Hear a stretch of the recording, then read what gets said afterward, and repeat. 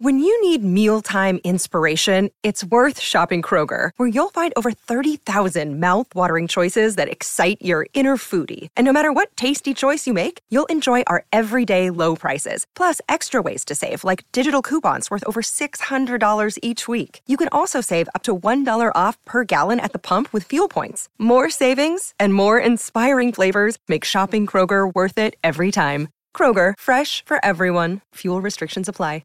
Hey, it's Ryan Reynolds, and I'm here with Keith, co-star of my upcoming film, If, only in theaters May 17th. Do you want to tell people the big news? All right, I'll do it. Sign up now and you'll get unlimited for $15 a month and 6 months of Paramount Plus Essential Plan on us. MintMobile.com/switch. Upfront payment of $45 equivalent to $15 per month. Unlimited over 40 gigabytes per month. Face lower speeds. Videos at 480p. Active Mint customers by 531.24 get 6 months of Paramount Plus Essential Plan. Auto renews after 6 months. Offer ends May 31st, 2024. Separate Paramount Plus registration required. Terms and conditions apply if rated PG.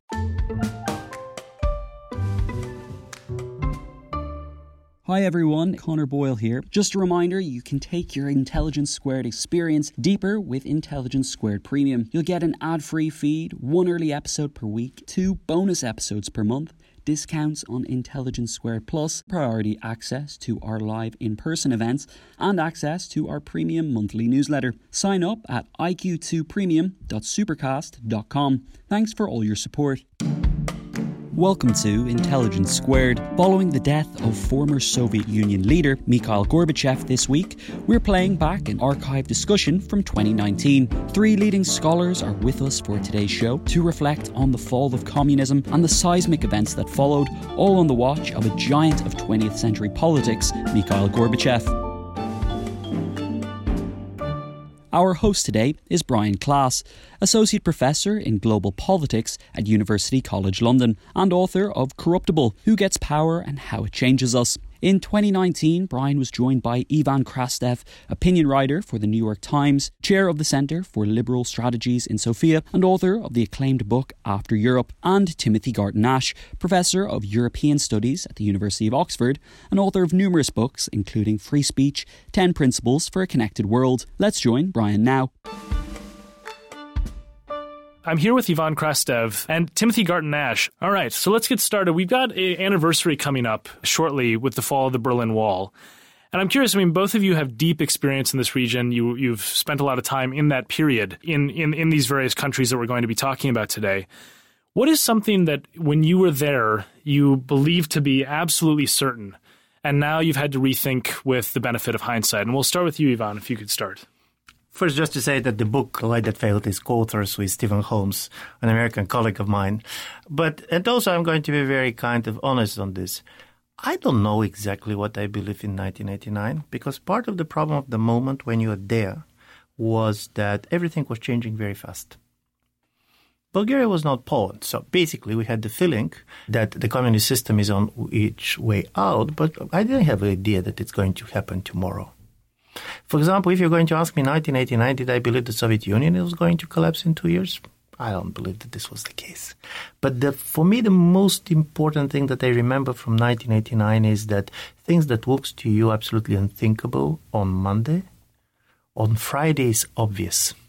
And this kind of a change does not allowing. After that, you start to reflect and so on. And I do believe that, like everybody, I was reflecting about many things, and I'm going to see what then probably I think I believed, which turned to be wrong. But I'm going to be honest if I said that I remember exactly what I believed in 1989. It was so fast. But what I believed wrongly with many people was that I was seeing the change very much as the change of the East. So the East is going to change. And I was not putting any more thought how the change of the East is going to change the West. Because it was very much about us changing. And the assumption was that this is changing, but probably the West is going to remain the same. How about you, Timothy? So first of all, to say that The Magic Lantern has just been reissued in a new edition and has a big new chapter about what's happened over the last 30 years, which is why I've been revisiting the experience. And to be honest with you, the thing about 1989 was that it destroyed all the certainties that one had had. Because if you'd lived behind the Iron Curtain as I had and travelled behind the Iron Curtain and the Berlin Wall was a fact of physical geography. It was something like the Alps or the Rocky Mountains. So that moment when the wall comes down is like the Alps collapsing before your eyes. And at that moment we were wise because, as Ivan rightly says, we knew that we didn't know. And the mistake comes, in my view, a bit later when we forgot that we didn't know what was going to happen next. And because things went so well, particularly in Central Europe, beyond our wildest dreams, and German unification, which I thought was almost impossible, we began to believe that this triumph of liberal democracy is the new normal, the way things are going to be, the direction history is traveling. And that was our big mistake, which in my view is a phenomenon more of the 2000s than of the 1990s, because in the early 1990s we were totally uncertain. If you look at the last page of the original version of Magic Lantern, I say this may all go pear-shaped again. Eastern Europe may go back to its bad old ways of nationalism and xenophobia and inter-ethnic hatred. So I think it's in the 1990s when we get this peculiar belief that, as someone well put it, I think Ivan quotes it in the book, the most non-linear event in modern European history, the collapse of the Berlin Wall, leads us to a linear view of history. And therefore, in Iraq, if you topple the dictator, it'll be easy to build a dictatorship, just like they did in Poland or Hungary. And the Arab Spring must be another 1989. That, I think, was a mistake. Just to, because I just want to confirm what Tim was saying. If you go back to the titles of the book that have been published in 1991, 1992, 1993, they were not triumphalist titles. Zbigniew Brzezinski, out of all people, he had a book called Out of Control. Ken Jowett, The New World Disorder. So from this point of view, exactly, it was the reinterpretation, and particularly the 10th anniversary of the 1989, that created this story that what could be considered luck, we saw it as the historical low. Exactly so. And this is why my good friend and Stanford colleague Francis Fukuyama has had a raw deal. Because every bar philosopher says, what do you mean the end of history? It wasn't the end of history. Fukuyama was right in saying that at that moment there was not anymore transculturally, transnationally appealing global ideology in the way that communism, liberal democracy, and fascism had competed across whole continents for most of the 20th century. And we sort of knew that. We knew that we were on virgin territory, and we thought it might all go badly wrong. And I think both Ivan and I are saying that it's in the early 2000s that our old Greek friend, hubris, really sets in. I want to come back to the end of history in a second, but before we get there, I'm just curious, where were you when the Berlin Wall fell? Well, take us back to 1989 and how you found out about it. I was in Oxford, to my great regret. I flew to Berlin the next day, having lived in East Berlin, having whole old passports full of stamps from Checkpoint Charlie. I mean, lost count of the number of times I crossed.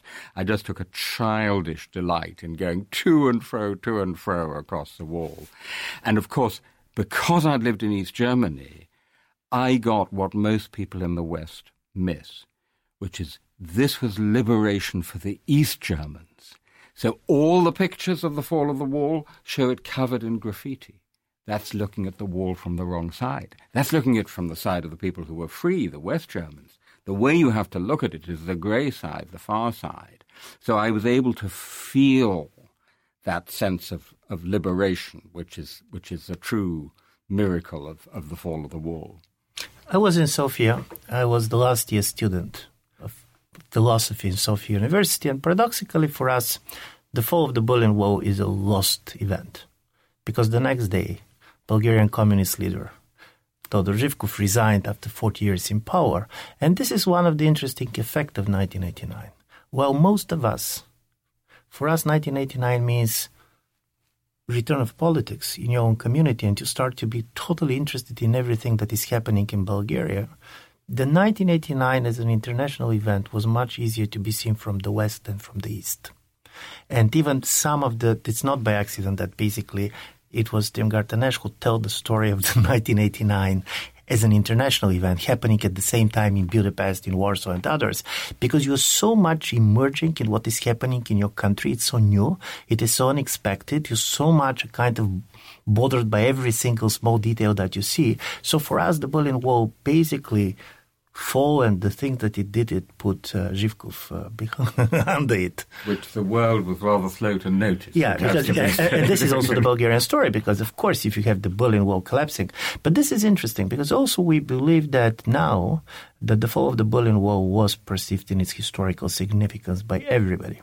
But many years later, I was rereading the transcript of the first meeting of the Soviet Politburo after the fall of the Berlin Wall, because I was trying to see how they're going to basically interpret and comment on what happened.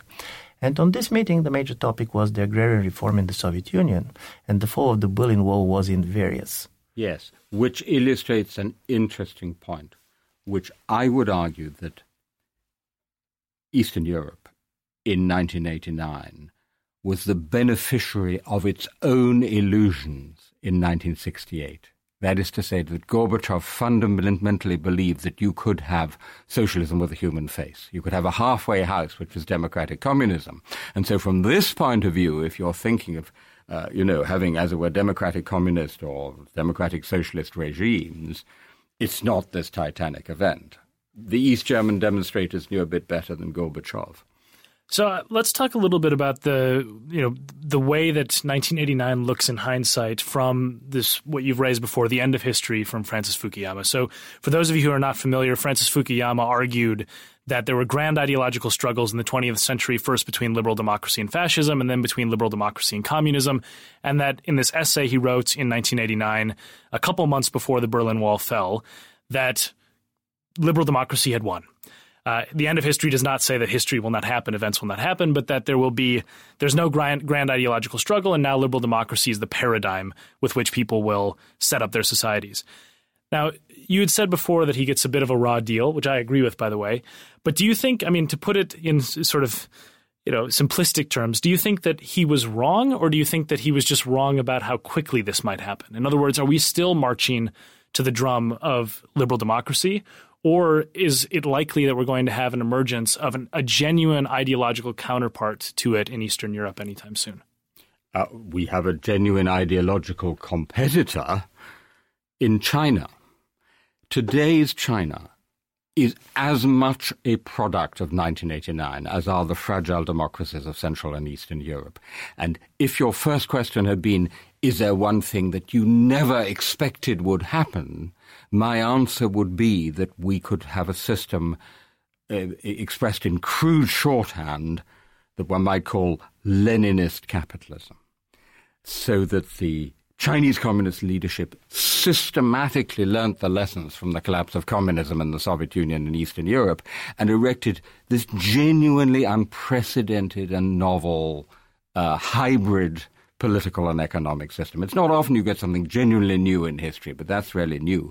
And in my view and in my book, in both senses, that is the great ideological competitor that we now face. And it's terribly interesting, and I think both Ivan and Stephen and I draw attention to this, that Viktor Orban, the Hungarian prime minister, who is both the most authoritarian of the rulers in post-communist Central Europe and the cleverest, he is the one who articulates this new phase of history in which he says, we used to think modernity and prosperity was associated only with liberal democracy. This is no longer the case. Look at China, look at Singapore.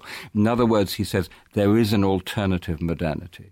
I agree very much. And I want to go back to Fukuyama because there is something important to put in context. The moment when it appeared, and don't forget that the initial essay that was written in the spring of 1989, published in the summer, was with the question mark. Because it was an essay born out of a kind of an insight that surprised Fukuyama himself. And the interesting story about the essay, and working with Stephen on the book, we basically reread it several times, is that this was not the essay that was predicting the end of Soviet Union, or basically the geopolitical collapse of the Soviet camp. He made a totally different argument. The Soviet and the Chinese leaders agreed that communism has failed. So now they try to make a story out of it. They're looking for an exit. And for me, it's very interesting to see the different kind of decisions that they made, what was wrong and what was good about socialism. Gorbachev believed that socialist ideas were still powerful, and the thing that was wrong with socialism was the monopoly of the Communist Party. So he believed exactly in 1968 idea of socialism was the human fix. Chinese believed something totally different. There was something very good about communism, and it was the monopoly of the Communist Party because they have a state that can do anything it wants. What was wrong was how this instrument was used, particularly for what kind of economic policies. So Fukuyama's idea, and this is when you're rereading the essay, you're surprised by one thing. He's talking also very much about globalization. And if you're going to talk to Frank Fukuyama today, he's going to say globalization was the end of history that I had in mind. But everything is moving in his essay. Capital is moving. Ideas are moving. Goods are moving. The only thing that is not moving were people. Because this was an essay which was before the end of the Iron Curtain. The idea was probably the borders are going to stay, probably the communist countries are going to keep their sovereignty, but ideologically they acknowledge their bankruptcy. And from this point of view, as you know, what we argue with Stephen Holmes in the book is that one of the interesting stories was that the end of history was the age of imitation. So basically, he said there is only one model worth imitating, and this is the liberal democracy. For me, also interesting is why the ex-communist elites agreed with Fukuyama, if not openly, I mean tactically. And here, paradoxically, the liberal democracy benefited from the Marxist legacy because there was such a strong Hegelian logic in this. For so many years, basically, the communist elites were trained that there is a final destination of history, that for them it was easier to agree that liberal capitalism was the final destination than to ask the question, what if there is no final destination of history? So suddenly, basically, what Fukuyama did, Marx is famously said that he put Hegel on his feet, because before Hegel was on his head. I do believe that this was a kind of a judo place on the side of Fukuyama, using the very deterministic and teleological knowledge of Marxism itself in order ideologically to defeat it. And paradoxically, I do believe, for example, President Putin, when he gave this famous interview to the Financial Times talking about liberalism, that is experiment that he failed, he decided ironically to repeat Francis Fukuyama's argument once again, trying to basically demoralize by saying it was another experiment that has failed. So I remember writing at the time, and I think it's in the book, in The Magic Lantern, liberalism might turn out to be the last, or at least the latest, Central European utopia. And of course, a utopian liberalism is a contradiction in terms. And this is why, because I just want to take this up with Ivan. I do have a slight problem with the title, The Light That Failed, because it draws a comparison to The God That Failed. The God That Failed was communism, which failed absolutely. Actually, at the very end of the book, what you say is what I believe, which is, I think you call it a chastened liberalism, is still a political ideology best suited to the 21st century, precisely because it is not a monistic utopian system, but is actually intrinsically experimental and open and pluralistic. So that I don't think it's the God that failed in quite that way. Liberalism, I think, is the phoenix that keeps rising from the ashes. Very much agree, because to be honest, we have been thinking about this, and the idea was, in Eastern Europe after 1989, many people read liberalism in the way the communism was read, as a final saying, as a kind of a natural state of the world. For example, the word experiment was a dirty word in the political vocabulary of Eastern Europe in the 1990s. We're not experimenting. So if something has failed, of course, it was not liberalism but liberal hegemony. But what in our view was also quite important was that Cold War was a clash between two universalist ideology, very much rooted in the European Enlightenment. And this kind of a light about the future as a project kind of disappeared, because from this point of view, China is an alternative, very powerful alternative, but very different alternative than the Soviet communism was. The universalist appeal of the Soviet communism was much stronger, much more there. Soviet communism wanted to transform the world. Chinese are going to be happy only governing it. Yes, and dominating Asia. I mean, the real challenge to us is not world revolution following Xi Jinping thought, but a Chinese hegemony in Asia. Just to come back to the liberalism point, I mean, I think there is also, as it were, a more pedestrian critique, which is that what we got in post-communist Central and Eastern Europe was a one-dimensional liberalism, that liberalism was essentially reduced to its economic dimension, which is why liberalism has become a dirty word for many people in these societies. I was sitting with a group of Warsaw University students the other day in a cafe. They ranged from left to right. Some of them were extremely conservative and right-wing. Some of them were far left.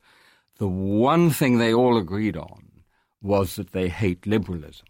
But the liberalism they were talking about was one-dimensional economic neoliberalism. So I think that's also an encouraging lesson, because it wasn't a genuine multidimensional liberalism which failed. It was this one-dimensional liberalism.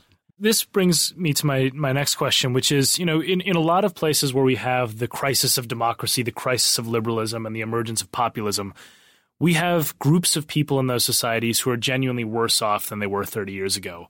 The Rust Belt in the United States is the classic example where manufacturers had dignity and more money than they used to have, more money in the past than they have now.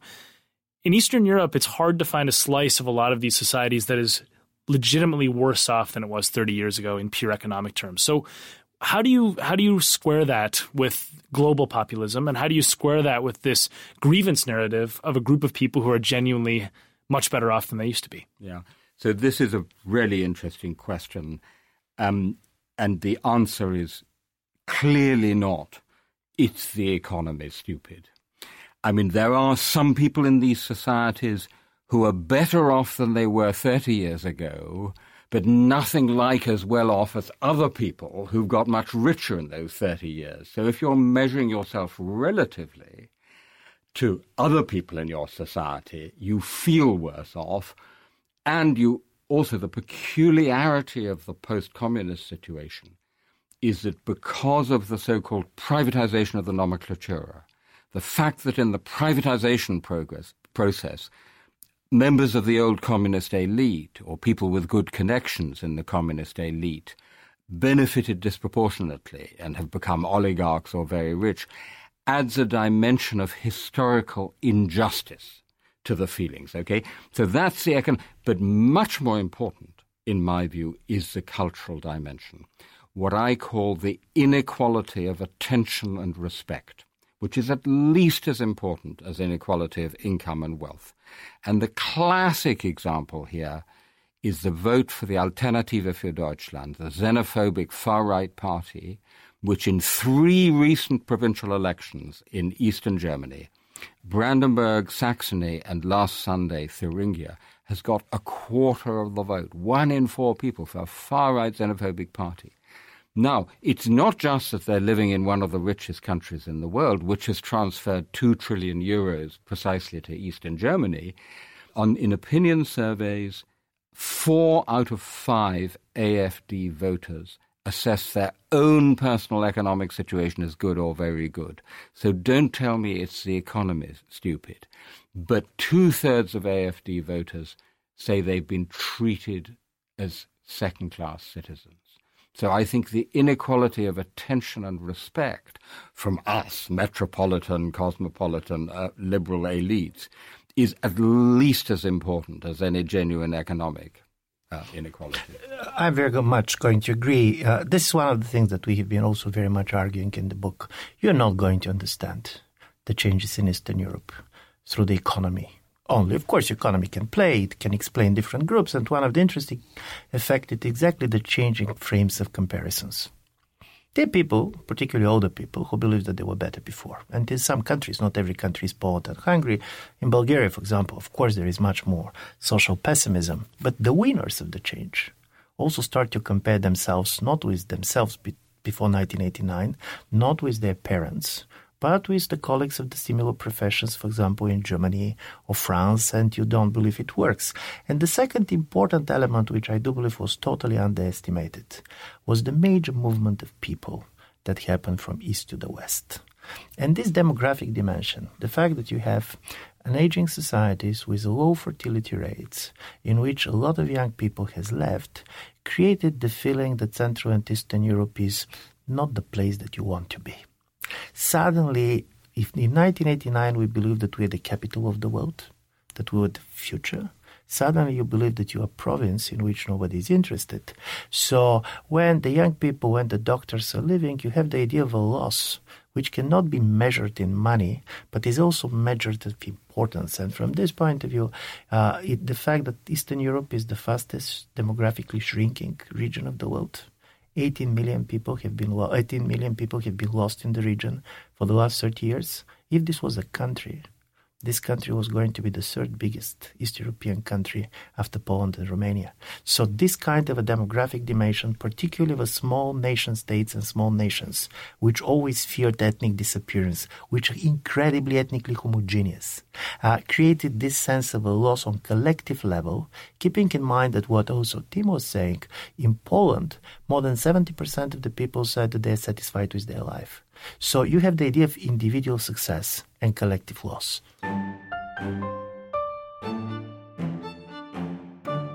Hi everyone, it's Connor Boyle here. If you don't already know, we've launched Intelligence Squared Premium. It's an exciting new way to take your Intelligence Squared experience to the next level so you can make the most informed decisions about the issues that matter in the company of the world's greatest minds and speakers. Crucially, it lets us produce even more amazing podcasts for you, as well as running some more live events and big debates. This is now available on all podcast players, including Spotify, for just $4.99 a month. Sign up now at iq2premium.supercast.com. That's IQ, the numeral 2, premium.supercast.com, or see the link in the description. Thank you for all your support.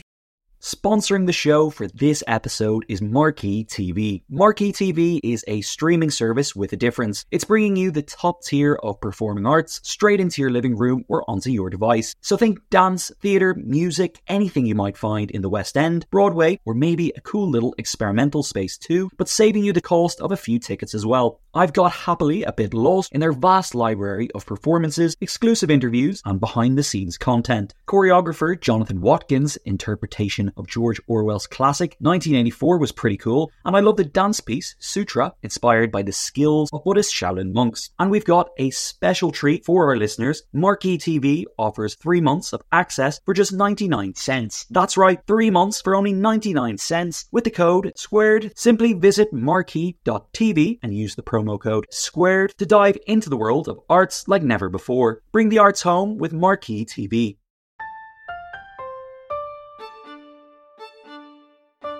So can I follow up on this? I mean, one thing that I'm struck with in both of your books is that maybe one of the lessons here for revolutions is expectations management is very important.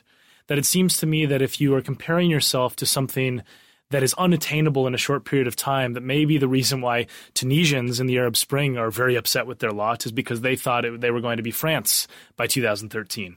How does this play out in terms of timeframes that people thought about in 1989 versus where they are today? Listen, interestingly, I was listening to a talk by a historian, colleague of mine, who reminded us that in the Bible, there are two different descriptions of paradise. One is the lion and the lamb sitting next to each other. Lying down with each other. Yeah. And the other was that last will become first.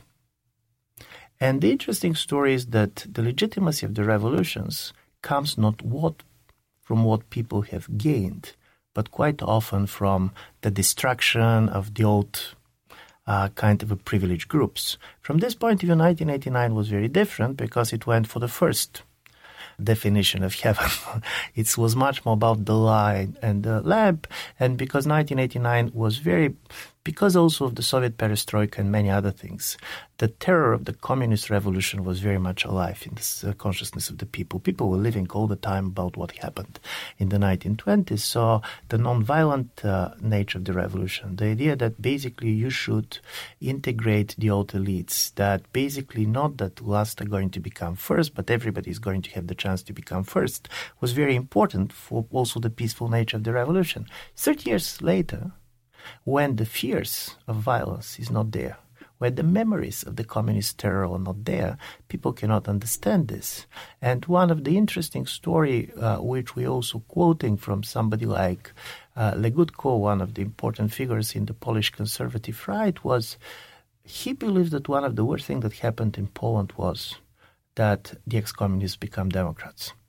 Because he said, if they're Democrats, if I'm a Democrat, they're stealing my biography. And this strange story in which this was the revolution that cannot ask for justification on the basis of what it was destroyed as a ruling class. On expectations, listen, you're absolutely right. But if a revolution can moderate the expectation, it is not a revolution. Because in a certain way, part of the story of a revolution as a moment is that suddenly imagination is totally dominant. For example, in Bulgaria, we believe that in 5 or 10 years we're going to live like Germany. And people are going to say, can you be so naive? You can, because this naivete was also moving people. They go on the streets. They're doing things that otherwise they're not going to do.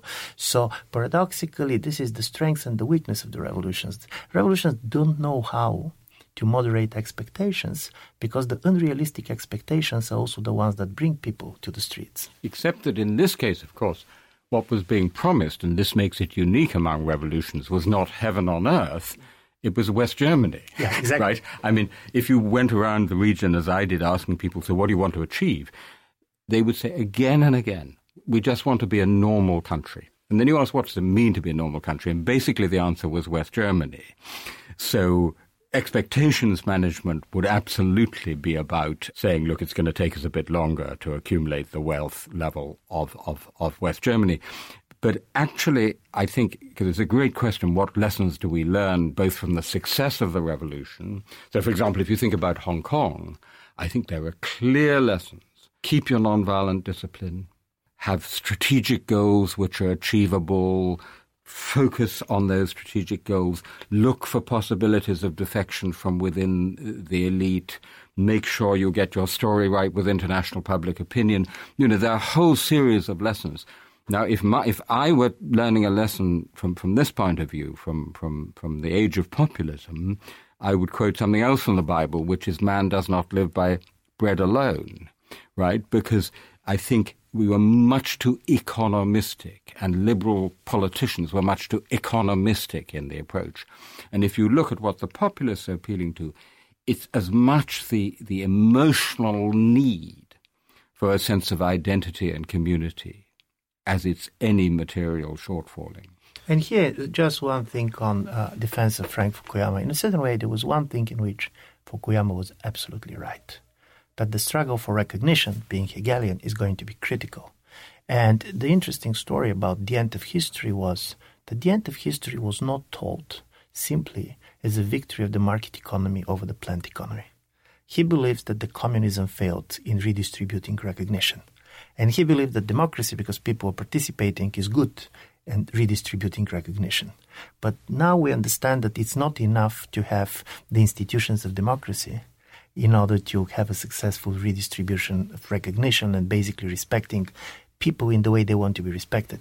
So you need an identity Exactly. politics. There has to be an identity politics of liberal democracy, because otherwise you'll have the other kinds of identity politics. And I do think it's interesting that Frank Fukuyama's latest book also starts from recognition, but is about identity politics. And the argument is not that the left or the liberal left didn't have an identity politics, but that it had the wrong sort of identity politics.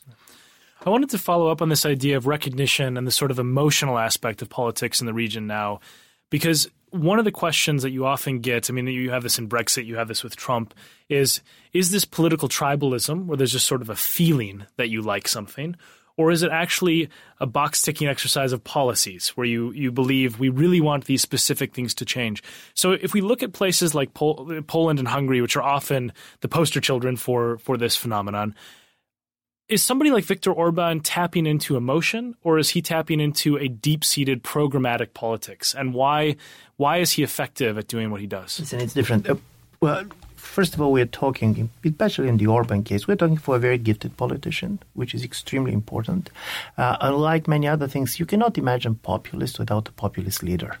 And the figure of the leader is critically important. But for me, one of the major distinctions between the populist understanding of policy and the liberal one is that for populist, intensity is much more important than consistency.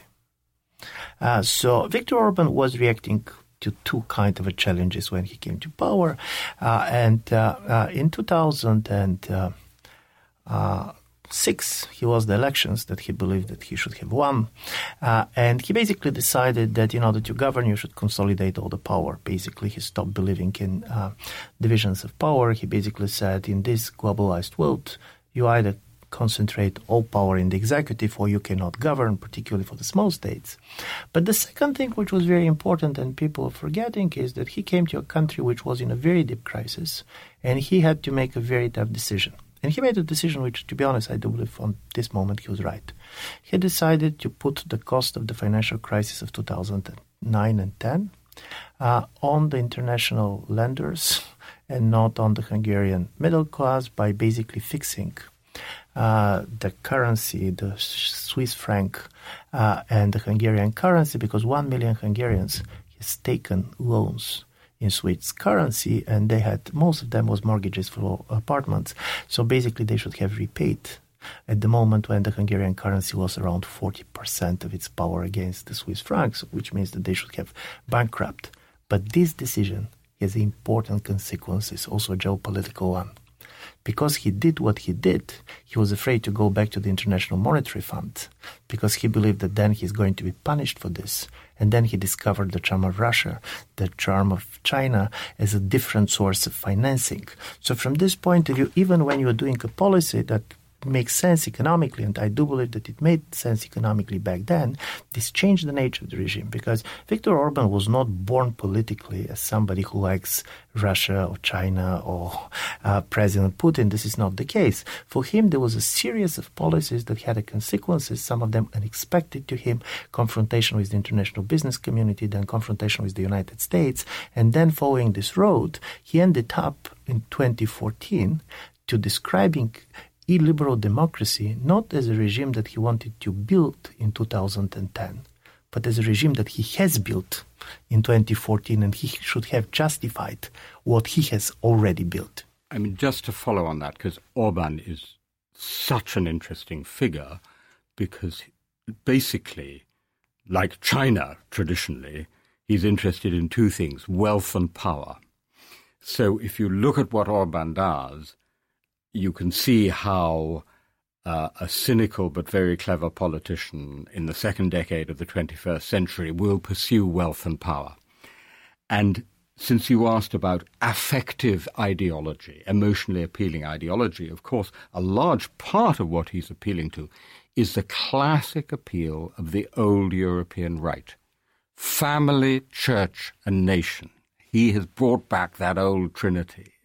He says, you decadent LGBTQIA plus West European societies, you solve your demographic problem by Muslim immigration, destroying your own culture. We, virile, traditional Christian societies, solve it by having lots more Hungarian children. So family. Church. He claims at least to be a devout Christian and to be defending Christian Europe against the Muslim menace. And nation. So if you go now to Budapest, he is building, or having built, an absolutely huge monument to the Hungarian territory that was lost in the Treaty of Trianon in 2020, which will be unveiled with immense pomp next year, 2020. So it was 4th of June, 1920. So we have 3 4th of June. The Polish 4th of June, the semi-free election, the Chinese 4th of June, the Tiananmen massacre, and the Hungarian 4th of June, which is Trianon.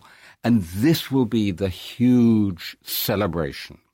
So family, church, nation, and the affective, the emotional appeal of those three together is absolutely not to be underrated. And one of the problems of pro-European liberals in Hungary is that they don't have the countering charms. Europe has lost its magical power as a totem.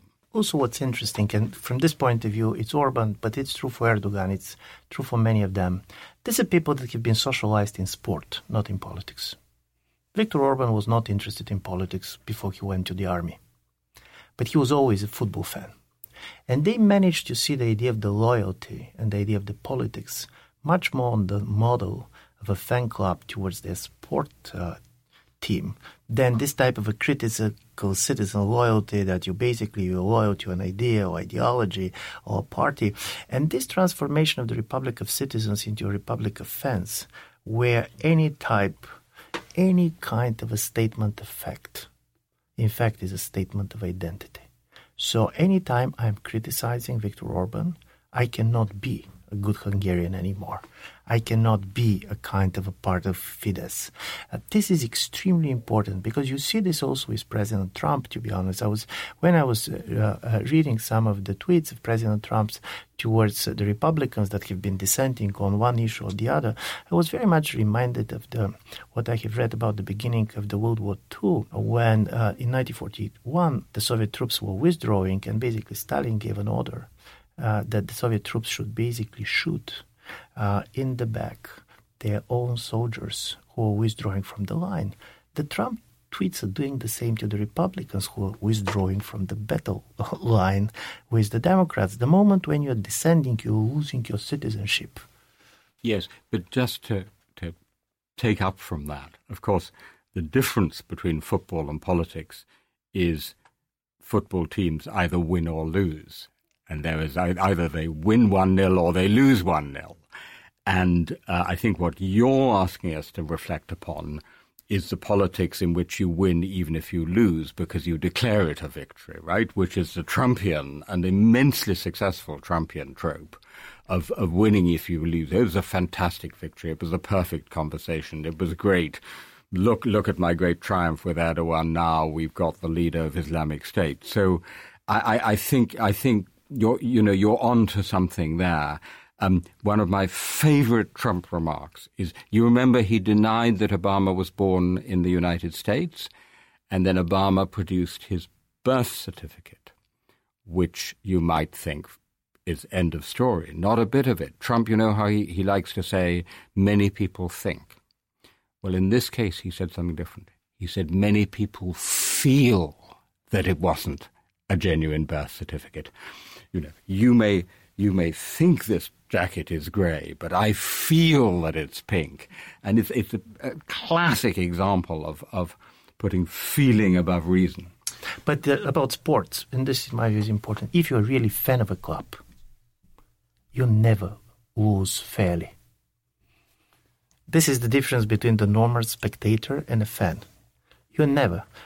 Always losing is a conspiracy, either the arbiter or somebody and so on. So from this point of view, there are no fair lost. I have one final question to end this on, which is we've looked back at 1989, and we've also done that unfair thing of retroactively evaluating an essay 30 years later. Let's think about the next 30 years and put you on the spot a little bit of, do we think the trends that exist in Central and Eastern Europe are going to continue, or do you see that there's going to be a turning point? Is this something where we are careening inevitably towards a very different world than the liberalism we thought would exist in the 1990s, or are we going to see some sort of change of these current trends? I'll start with the fact that one thing that basically we have been very much talking with Stephen Holmes when we were finishing the book is that what we learned is that history does not like taking sides. History is not the fan of any of the football clubs playing here and there. There is a disappointment with democracy. There is also disappointment with liberalism. There is also disappointment with populism. And for me, there is one new kind of a phenomena that I found really important for the future of democracy, particularly in Central and Eastern Europe. And this is the emergence of different type of a homegrown liberals who discovered their liberalism in the experience of being under a populist government. So from this point of view, the newly elected president of Slovakia is a very great example, because we have a liberal who does not speak English. Normally, for long periods of time, basically, liberalism was perceived as people who know the West, who want to imitate the West. It was kind of liberalism was the patriotism of the English speakers. But from this point of view, you have a people who also do not like the way their countries are governed. And these people feel a political agency, and they're doing things. So from this point of view, I don't believe that we are moving from, this is the end of liberalism, and this is why basically populism is going to dominate Central and Eastern Europe. I don't know.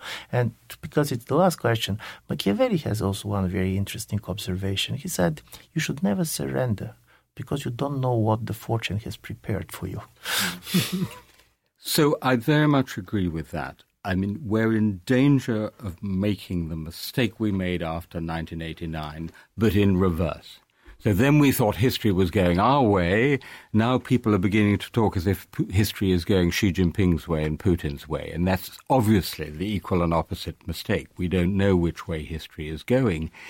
In the region, and I write a lot about the new forces, the people who are mobilizing, the liberal pro-European president in Slovakia, the massive demonstrations in Prague against the corrupt oligarchic regime, the tremendous opposition forces in Poland. I mean, this is not over by any means. And I very much agree with Ivan that this is not going to be, gosh, we're being good Democrats because that's the way you do it in the rich West, or because we want to be part of Europe. But we have found through our own experience that we want to stand up for our constitution, so that something that's happening in Poland is the emergence of a genuine constitutional patriotism. I heard a demonstration in Krakow the other day where the chant was triple separation of powers. What do we want? Triple separation of powers. It's an unusual demo chant. So and people walking around with T-shirts saying Konstytucja, constitution. So in the region, I am cautiously optimistic. Left to itself, and with some help from Europe, I believe the region will actually potentially be in a better place 10 years on the 40th anniversary. But the global context is one in which we have a global strategic challenge from China, the other product of 1989, which is, I do believe we are actually at the beginning of a new Cold War between China and the United States. We have the global challenge of climate change, and we have AI on top of the internet coming down the road. And I think, in truth, the future of liberalism and democracy is going to be decided not by our local regional struggles, but by how we respond to those enormous challenges. All right, well, that's us for today. I want to thank my guests, Ivan Krastev, a Bulgarian political scientist and author of a great new book, The Light That Failed, and Timothy Garton-Ash, Oxford professor and author of The Magic Lantern, which has a new edition out shortly, I believe. Is that right? Just now. Check them both out. They're excellent books. They'll give you a good perspective on both 1989 and what it means for today. You can sign up for regular updates about podcasts and other events at intelligencesquared.com. I'm Brian Klaas. Goodbye for now. Thanks for listening.